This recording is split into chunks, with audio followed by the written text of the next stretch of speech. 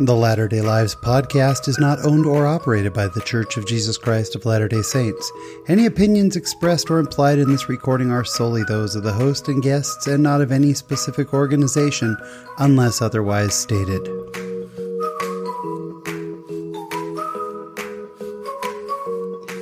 Hello, friends, and welcome to another episode of the Latter-day Lives podcast. My name is Sean Rapier. I am your host. So glad you decided to join us again this week. And this is a really unique episode. I'm actually sitting here with my friend Nick Galetti, host of the LDS Mission Cast, the new podcast. Nick was a guest a few weeks ago. If you have not listened to that yet, I highly recommend it. Nick's a fascinating guy.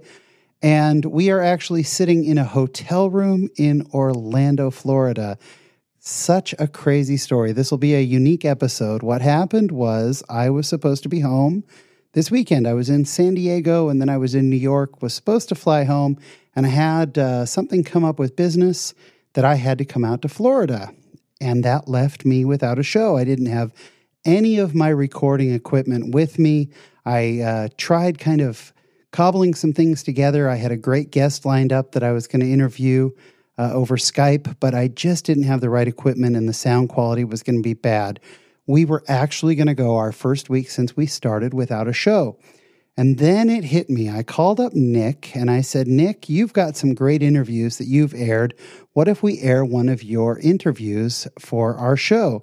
And Nick said, great. And I said, yeah, but you're going to have to really record the opening and the closing because I don't have equipment and I'm going to be in Orlando. And Nick said, you've got to be kidding me. I'm going to be in Orlando and I will have my equipment. So I'm actually recording on Nick's equipment right now. So thank you again to Nick Galetti. This is an interview he did a few weeks ago. You may be aware there is a new Meet the Mormons out, and it is fantastic. And he got a chance to interview Danny Sorensen, Blair True, and Jenna Kim Jones, all about the new Meet the Mormons and a little bit of Meet the Mormons history. It's an interview I enjoy thoroughly, and I know you will too. And again, if you're not listening to LDS Mission Cast, go check it out. It's for everyone, but especially those who just love missionary work. And later on in the My Latter-day Life section, I'm going to tell you a little bit about being an outcast at church. So be sure to stay tuned for that. Otherwise, sit back, relax, and enjoy this week's conversation with Nick Galetti.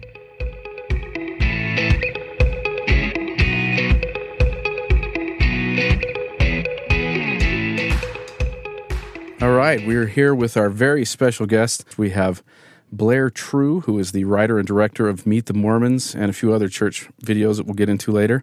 We have Jenna Kim Jones, who is the host / guide for Meet the Mormons.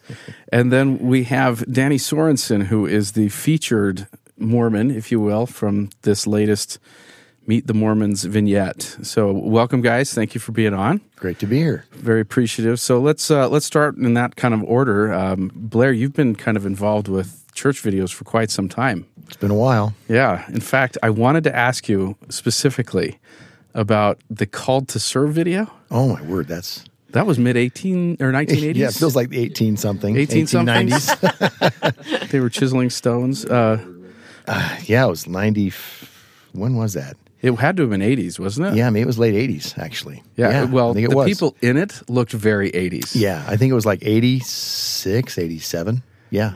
How early in your career was that one? I was pretty fresh off the boat at that point. I mean, I had graduated and had gone and left for fame and fortune, which of course did not come. In Hollywood, I worked at Disney for a while, and then was working there, and then came back and directed that for the missionary department. Yeah, it was a documentary, so it didn't have a script. So in many regards, it was kind of like Meet the Mormons, I guess. We just followed missionaries around. It kind of felt the same way in a very different time, but yeah. And actually, it was really funny for me because I decided to go back and watch it. It's been a while, but I realized that had a lot of impact on my perception of what a mission really was going to be. Well, good. I mean, the whole point, that, as I recall, the focus of that was to help young boys like 12 to 16 consider at an earlier age and start thinking about missions. Yeah. And start preparing and start thinking, I wonder what missionary life is like. What am I going to be dealing with when I get out there? Yeah. And so if that's what you were feeling, bravo. Yeah, That's great. Yeah, I think so. And we want them to come away with like, hey, I'd like to go. Yeah, You know, well, it didn't I hurt don't my want- chances, that's for sure. Yeah, I don't want I it to didn't look scare at me. it that way. But so you've been producing and writing and directing these Meet the Mormon segments, and I'm curious, now that we transition over to Jenna, how was Jenna chosen as the voice, the narrator, if you will? Well, is that for her or for me? You're asking Both. me. You start. first. Yeah, Well- you start. I love hearing it, so you start. No, Well, aside from the fact that she's gorgeous and beautiful and all that. oh okay. wow. Well, there's just a really great. The thing that attracted us to Jenna in the first place was that she just has this really fun, very approachable girl next door quality. And when you see her on the screen, that really is who she is. I mean, she's, you know, I don't mean to embarrass her here, but she's just keep approachable. praising her. She's She'll be sweet. okay. She's I need it. cute as can be, and she's just people love to talk to her. And if you walked up to her on the street and you saw her smile at you, you know, wouldn't you want to talk to her?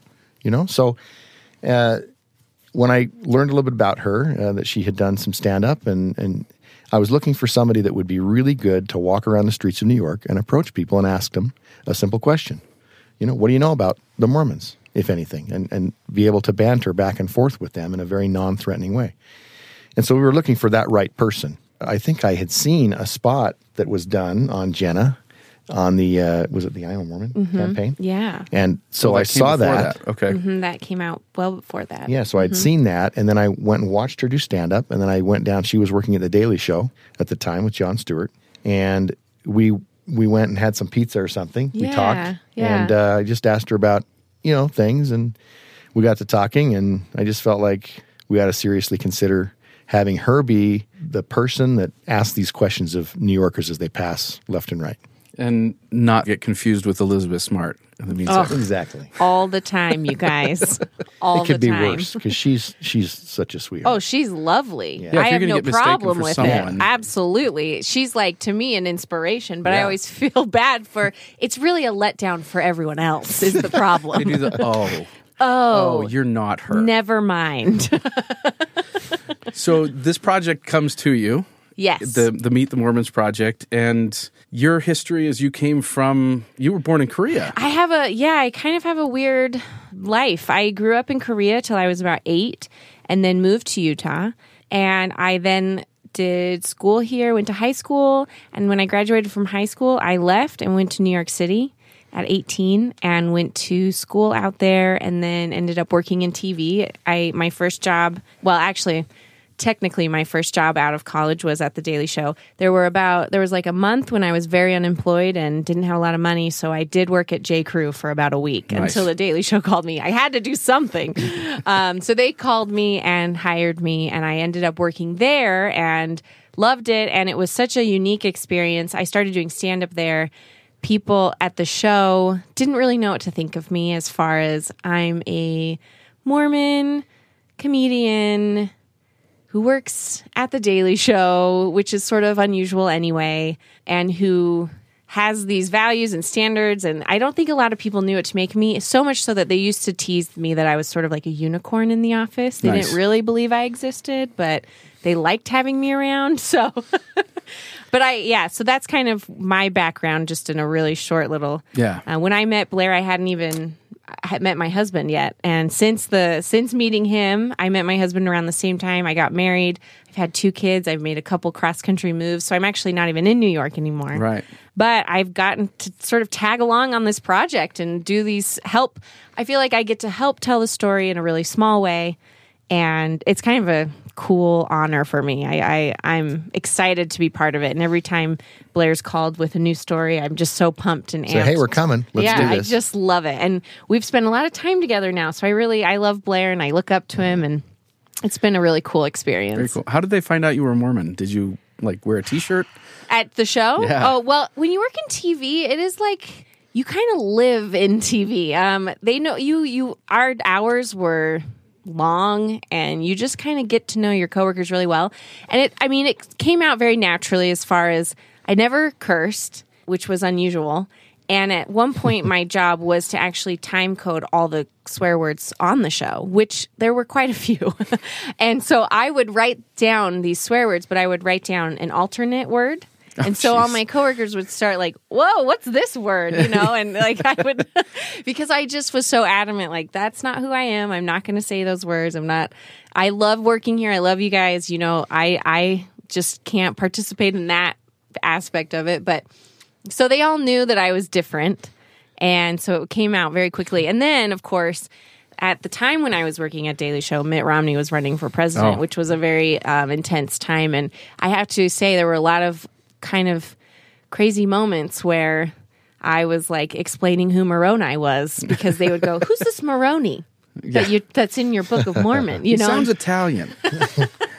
So I had a lot of cool experiences that I think helped actually prepare me for Meet the Mormons and to feel so comfortable with my faith among people who didn't know anything about it. That was important. That was absolutely important to mention. Yeah. Kind of came out in our early discussions. Okay, she can relate with people. Yeah. Well, and New Yorkers, which are their own breed. Yeah. Yeah. Very cool.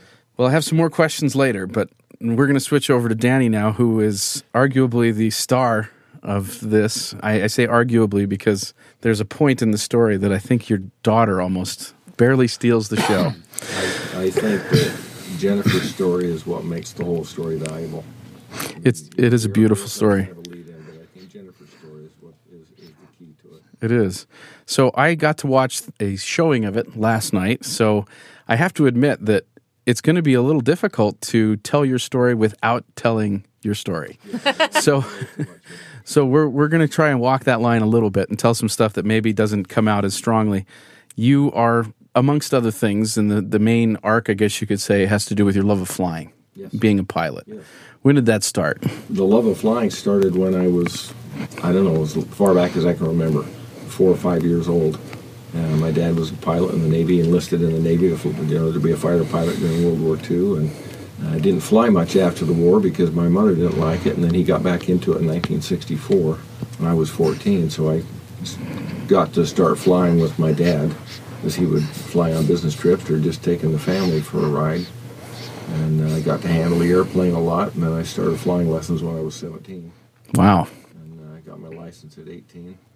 I read somewhere that you were able to pick up a certain maneuver, a slow roll of some kind, by reading a magazine article. Yeah, there was a magazine article. I don't remember the exact magazine, but one of the very popular airshow pilots of the day had written, and it had the little diagrams that showed you where to put the control stick and the rudders and the elevators and ailerons. And so I read that, and I worked down at Sky Park. I was a line boy down there, which means I gassed up airplanes and swept the hangar and emptied the trash and cleaned the toilet and stuff like that. So I read this magazine, and after work, at 8 o'clock, when we closed the airport down, I would go out and sit in an airplane, and I would close my eyes, and I would visually go through this maneuver, and I did that hundreds of times. And then one day, I talked a friend of mine into going up with me. I said, let's do this, and we went up, and I was able to pull it off. And slow roll is a key to just about every other aerobatic maneuver. Oh, okay. And if you can figure the slow roll out, the rest of them are going to come pretty easy. And I figured it out, and I didn't kill myself. or your passenger. Yeah, no one fell out. Well, that's pretty cool. We went through the story last night, and I went into it not having any kind of preconceived notions as to what the story was, because I hadn't really heard much other than a pilot. But one of the big things that changed your life was becoming a fireman, right? Oh, yeah. So the piloting business wasn't as lucrative as you were hoping? Nobody makes a full-time living as an air. There might be, you might count on 2 hands, maybe not even all your fingers, the number of people that survive as full-time airshow pilots. All of those guys are airline pilots and doctors and dentists and advertising agents, and they've all got something else that they do. Yeah. And as a kid, I didn't know that. I thought, geez, you make this much money doing that for fun? And, but I didn't realize the investment that it would take in equipment. You're a dumb kid. You don't know anything about all the backstory of what everybody does. And so, that wasn't going to be a reality. So I took a job with Salt Lake City Fire Department in 1985 and did that for almost 31 years. Yeah. Which really turned out to be the absolute perfect career for me. I'm not a desk guy. I worked at a desk at a construction company doing estimating for 4 years before that. And the 8 weeks of recruit school was the toughest 8 weeks I've ever had in my life. And it was also the most fun that I had ever had in the last 15 or 16 years. Yeah. I really loved that job. It was just tremendous. Well, now, I originally, when I heard that you were essentially a daredevil pilot of sorts, I mean, you're doing all these crazy stunts. You're not the airline pilot that just try and get there smooth. You're all over the place. And then you're a firefighter. I got the impression that you were a bit of an adrenaline junkie, perhaps. And so when I saw the film and I saw you going backwards up the fireman pole and all this stuff, I was like, man, this guy's just got so much energy and vitality. Not an adrenaline junkie at all. Okay. In fact, quite the opposite. Everything that I have done in my flying, I have tried to do as safely as I possibly could. Oh, sure. When other of my friends were out just breaking the rules and flying under bridges and power lines and stuff, I wasn't doing that. Not that I wasn't doing aerobatics down low as a teenager, I was, but I've always been very careful about that and tried to calculate every risk that I was going to take. And I've done the same thing in the firefighting. Yeah. You also built your own plane. Well, two of them. I did, yes. But the one that you currently have is the one that's shown for the most part in the feature. I got to say, it's not a very common thing for people to just up and build a plane. It's a very rare thing. Especially largely by themselves. Yeah. About 11 or 12% of the entire general aviation fleet in the United States is home-built airplanes. Really? But I would say 99% of those are built from kits. Okay. And the percentage of people that design and build their own airplanes is so rare today, and it's vanishing. People aren't interested in that. They're not interested in the amount of work that it takes to prepare, to make your own drawings. Even if you buy plans, nobody builds other than from a kit. Yeah. So it's very rare, but it's the only way. I don't see myself ever building a kit. It's cheating to me. I mean, I've got a lot of friends with airplanes. I can't even build a kit. And they've built beautiful, beautiful airplanes. But for me, for Danny Sorensen, that's cheating. I like to design and build them myself. You see, I can't even build a model airplane, probably. I can't build a model anymore. One of the parallels that you tell in the story, I think, is really quite beautiful, and I'd love it if we could give one last tease on the story of how building the plane helped you kind of feel more closer to God, or to understand His role in a different way. Well, God is the great creator. He created everything. And here on earth, we create things. We create families and children and grandchildren. That's our progeny that goes on down. And I think God wants us to be creators. He wants us to learn how to create. Not that everybody needs to build anything, but we need to create some beautiful lives and raise our children with a belief in God and understanding the nature of God and how He relates to everything we do. God is interested in the most minute detail of our lives. I mean, many times I went down to the hangar to work on that airplane, and I had problems that just vexed me for one problem I had for 2 weeks. And I just could not figure out how to answer this problem. And I went to the hangar one day and I said, Heavenly Father, what am I going to do about this? And the answer came into my head so instant, and I went, whap, slapped myself on the forehead. And why didn't I think of that before? And that happened so many times where I would lose something if Jennifer didn't find it. I would pray and I'd say, Heavenly Father, this little thing doesn't mean very much in the overall scheme of things, but right now, this is very important to me.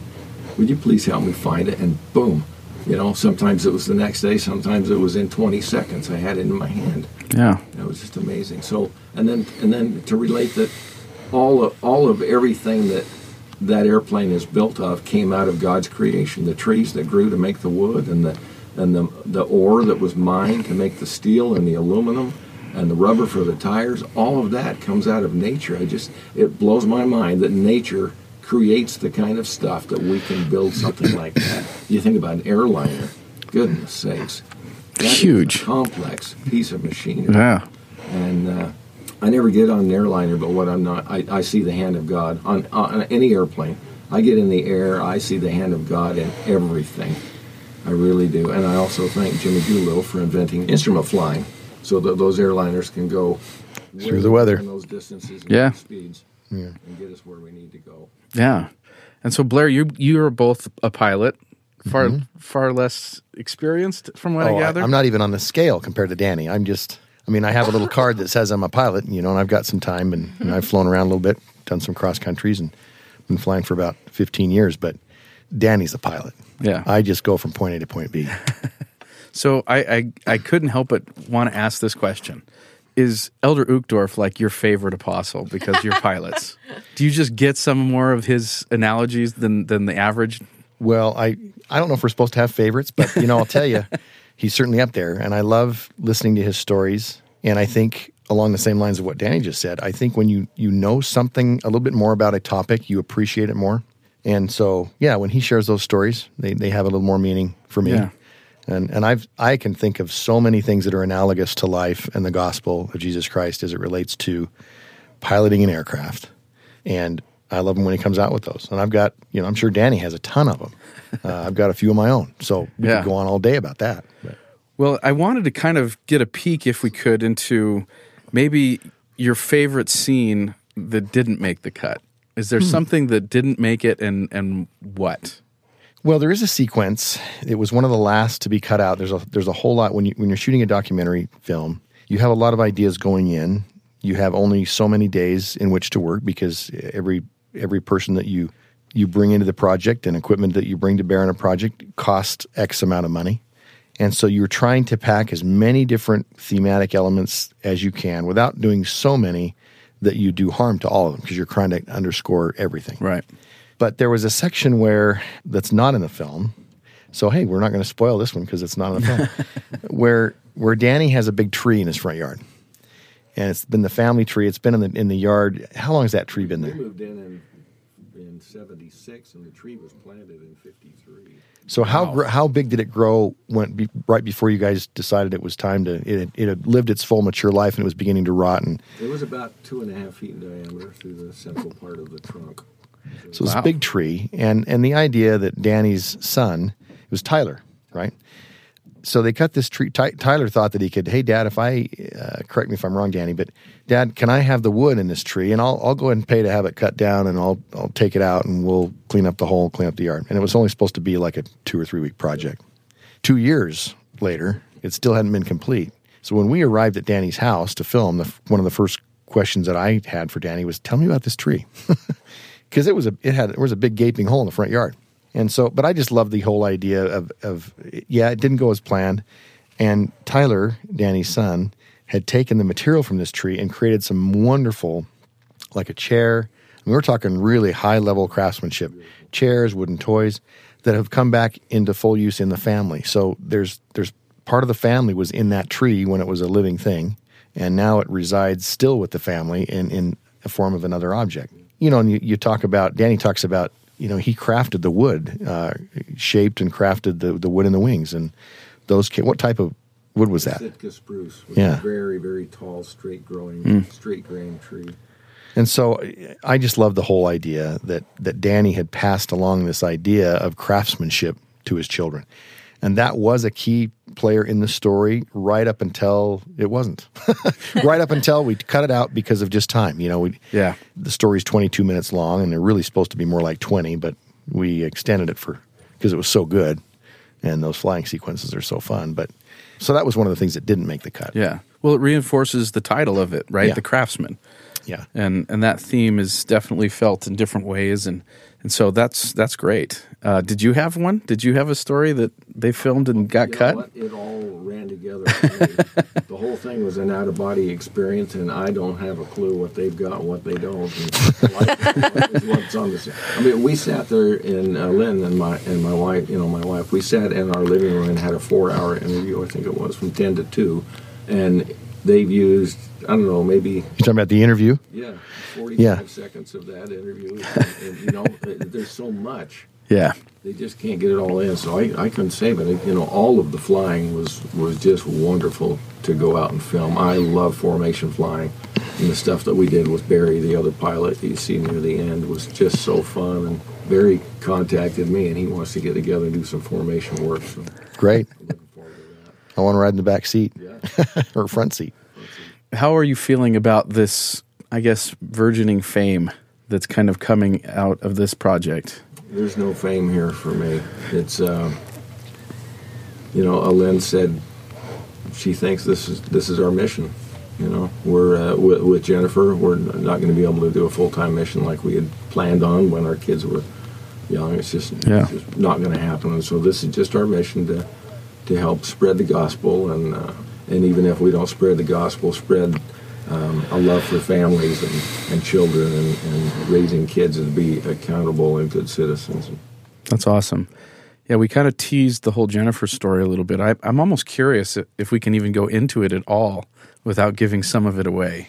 Well, it'd probably be good to just say it's worth. Yeah, it's worth to see. It's worth the price of admission. Yeah. So where's this going to be shown?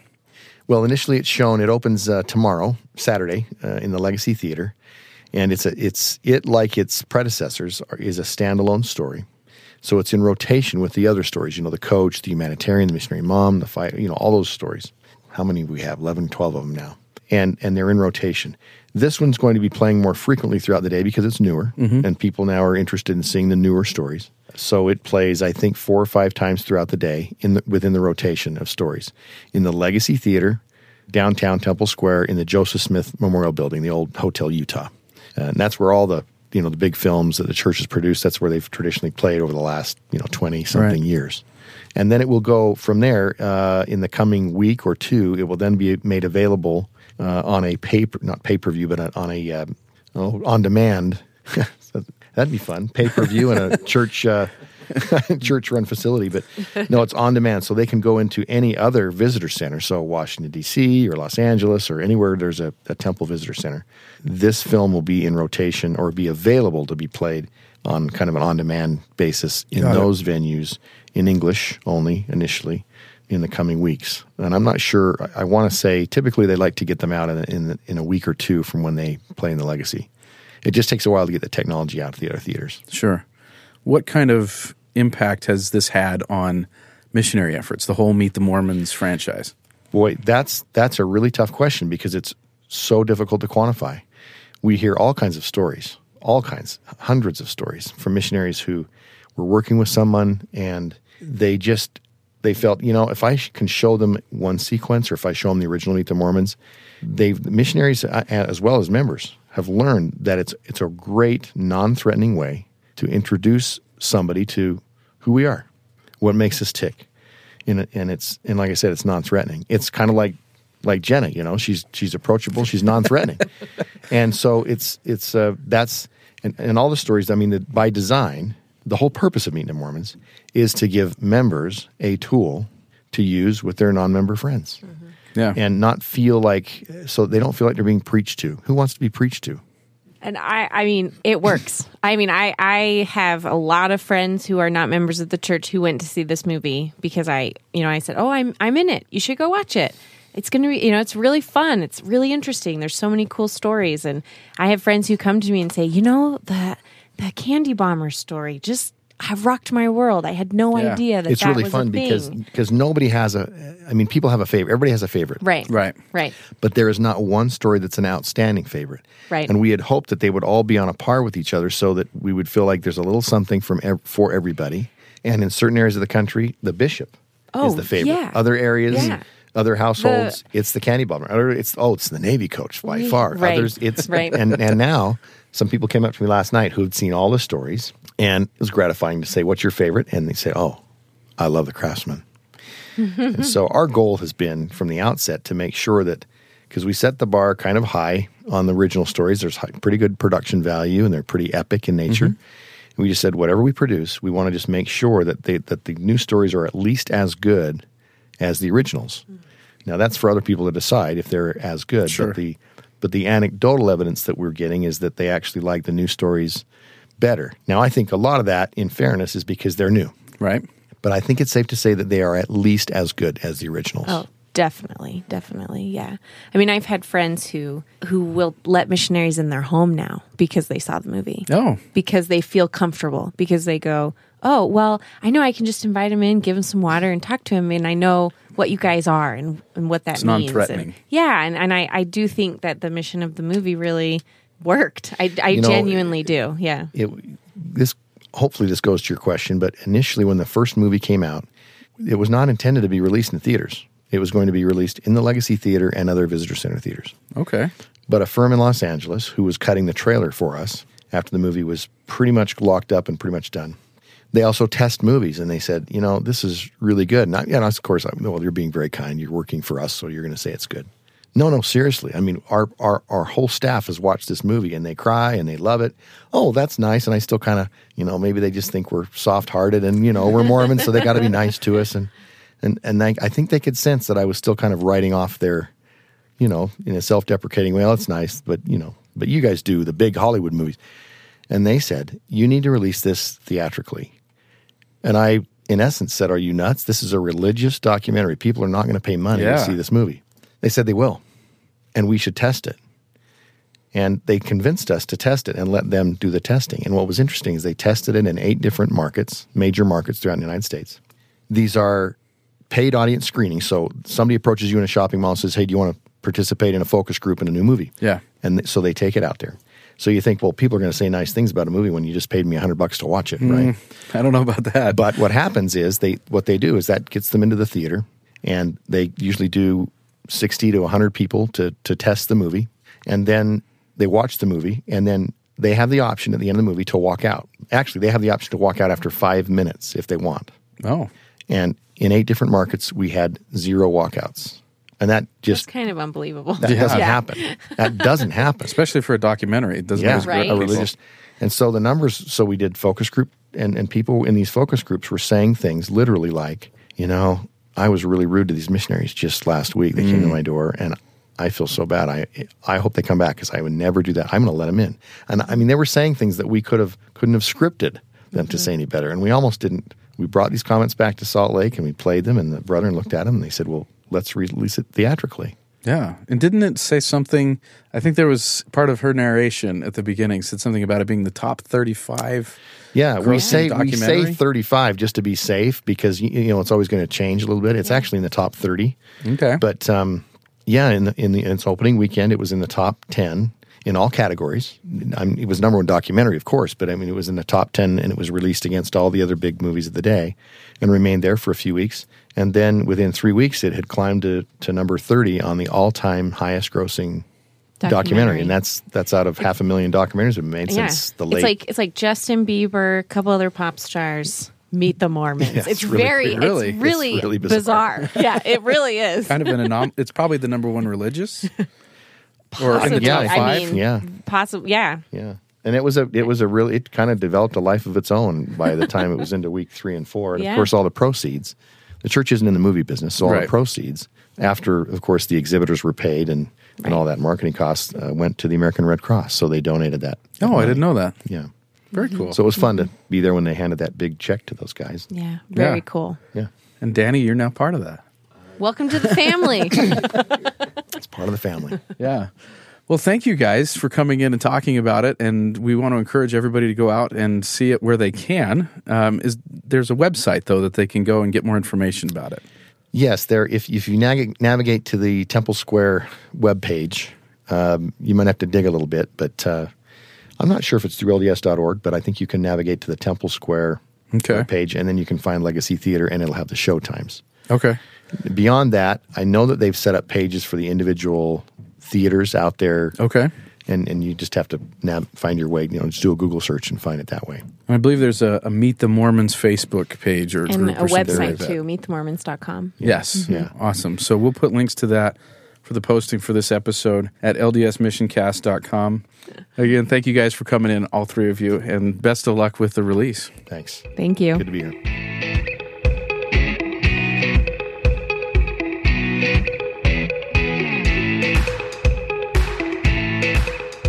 My thanks to Nick Coletti, who's actually still sitting here with me, because now we're recording the end of the show. This is such a different episode. I love it. This week in my Latter-day Life came an experience that I actually had this morning here in Orlando. Again, I didn't plan on being out here. It happened while I was in San Diego that this business need came up for me to come here. But a few blessings that came from it. First of all, the fact that Nick was here was really cool. so we were still able to record a show. Secondly, the flight I would have taken out of New York back to Salt Lake City actually got canceled. I flew to Orlando, and an hour later, all of JFK Airport got shut down because of the storms. So there have just been all kinds of incredible blessings. And this morning, being Sunday, I really wanted to go to church and got up, and unfortunately, I hadn't planned. Usually when I travel, I do go to church if I'm gone on a Sunday, but I bring Sunday clothes with me. And I had not planned on going to church this week. I hadn't planned on being here at all. So all I had with me were jeans and some very casual button-up shirts, as well as the only shoes I really had were some kind of leather, more sneaker type. That's what I wear when I work. And it's nice, but it's not at all what you expect to see at church, nor nothing I would normally wear. So I was a little bit torn. I never want to be a distraction at church, but I wanted to go and at least take the sacrament. So I found the nearest ward building, and I went and I just sat in the foyer with the plan to just take the sacrament, listen to some of the testimonies, and then head out. And I sat down. It was a beautiful ward. People were coming and going, and a lot of diversity. It was just neat to see. But as I sat there, people kind of kept walking by and looking at me and hesitantly smiling. And I don't think I looked like I belonged there. I was in this polka dot shirt and jeans and these leather sneakers. And as I was sitting there, people just kept walking by and they were smiling, kind of unsure as to who I was. But that was okay. I don't always go out of my way either. And I sat there. And then the sacrament began. And a young man walked out, looked to be a deacon, 12, 13 years old. He walked out and he began passing the sacrament bread to each person there in the foyer. There was a family sitting over on the couch. There were some ladies who were standing and talking, and he passed the sacrament to them. And then he looked at me and he paused and he kind of shook his head like, "You don't want the sacrament, right?" And I looked at him and I said, "No, yeah, I do." I was waving to him and he went, "Oh, okay." And he thought I was saying no. And he turned and he started to walk toward these other ladies. Now I had gone mainly to take the sacrament. And I said, no, hey, over here. And he turned back around and went, "Oh, okay." And he came back over and he passed me the sacrament. And then he went back inside. And as I sat there, I thought, if I were in my traditional white shirt or blue shirt or whatever, and a tie and a blazer, and what I normally wear, I don't think that would have happened. I think I looked out of place. And again, he's a 12 or 13-year-old young man, and he looked great. I was just grateful that he was passing the sacrament. But I wonder if I do what he did. I wonder if I look at people and make snap judgments about them. They must be a non-member, or they must not be there for the sacrament, or they must have something else going on because they don't fit into the cookie cutters in my mind as to what a member of the church is. And to see our own church from a different lens this morning was a real blessing. And I would challenge myself and each one of us to throw away those cookie cutters, because when we do, we will welcome all unto the gospel. I have no doubt that our Savior's plan for us is to welcome each and every child who breaches those doors of our church.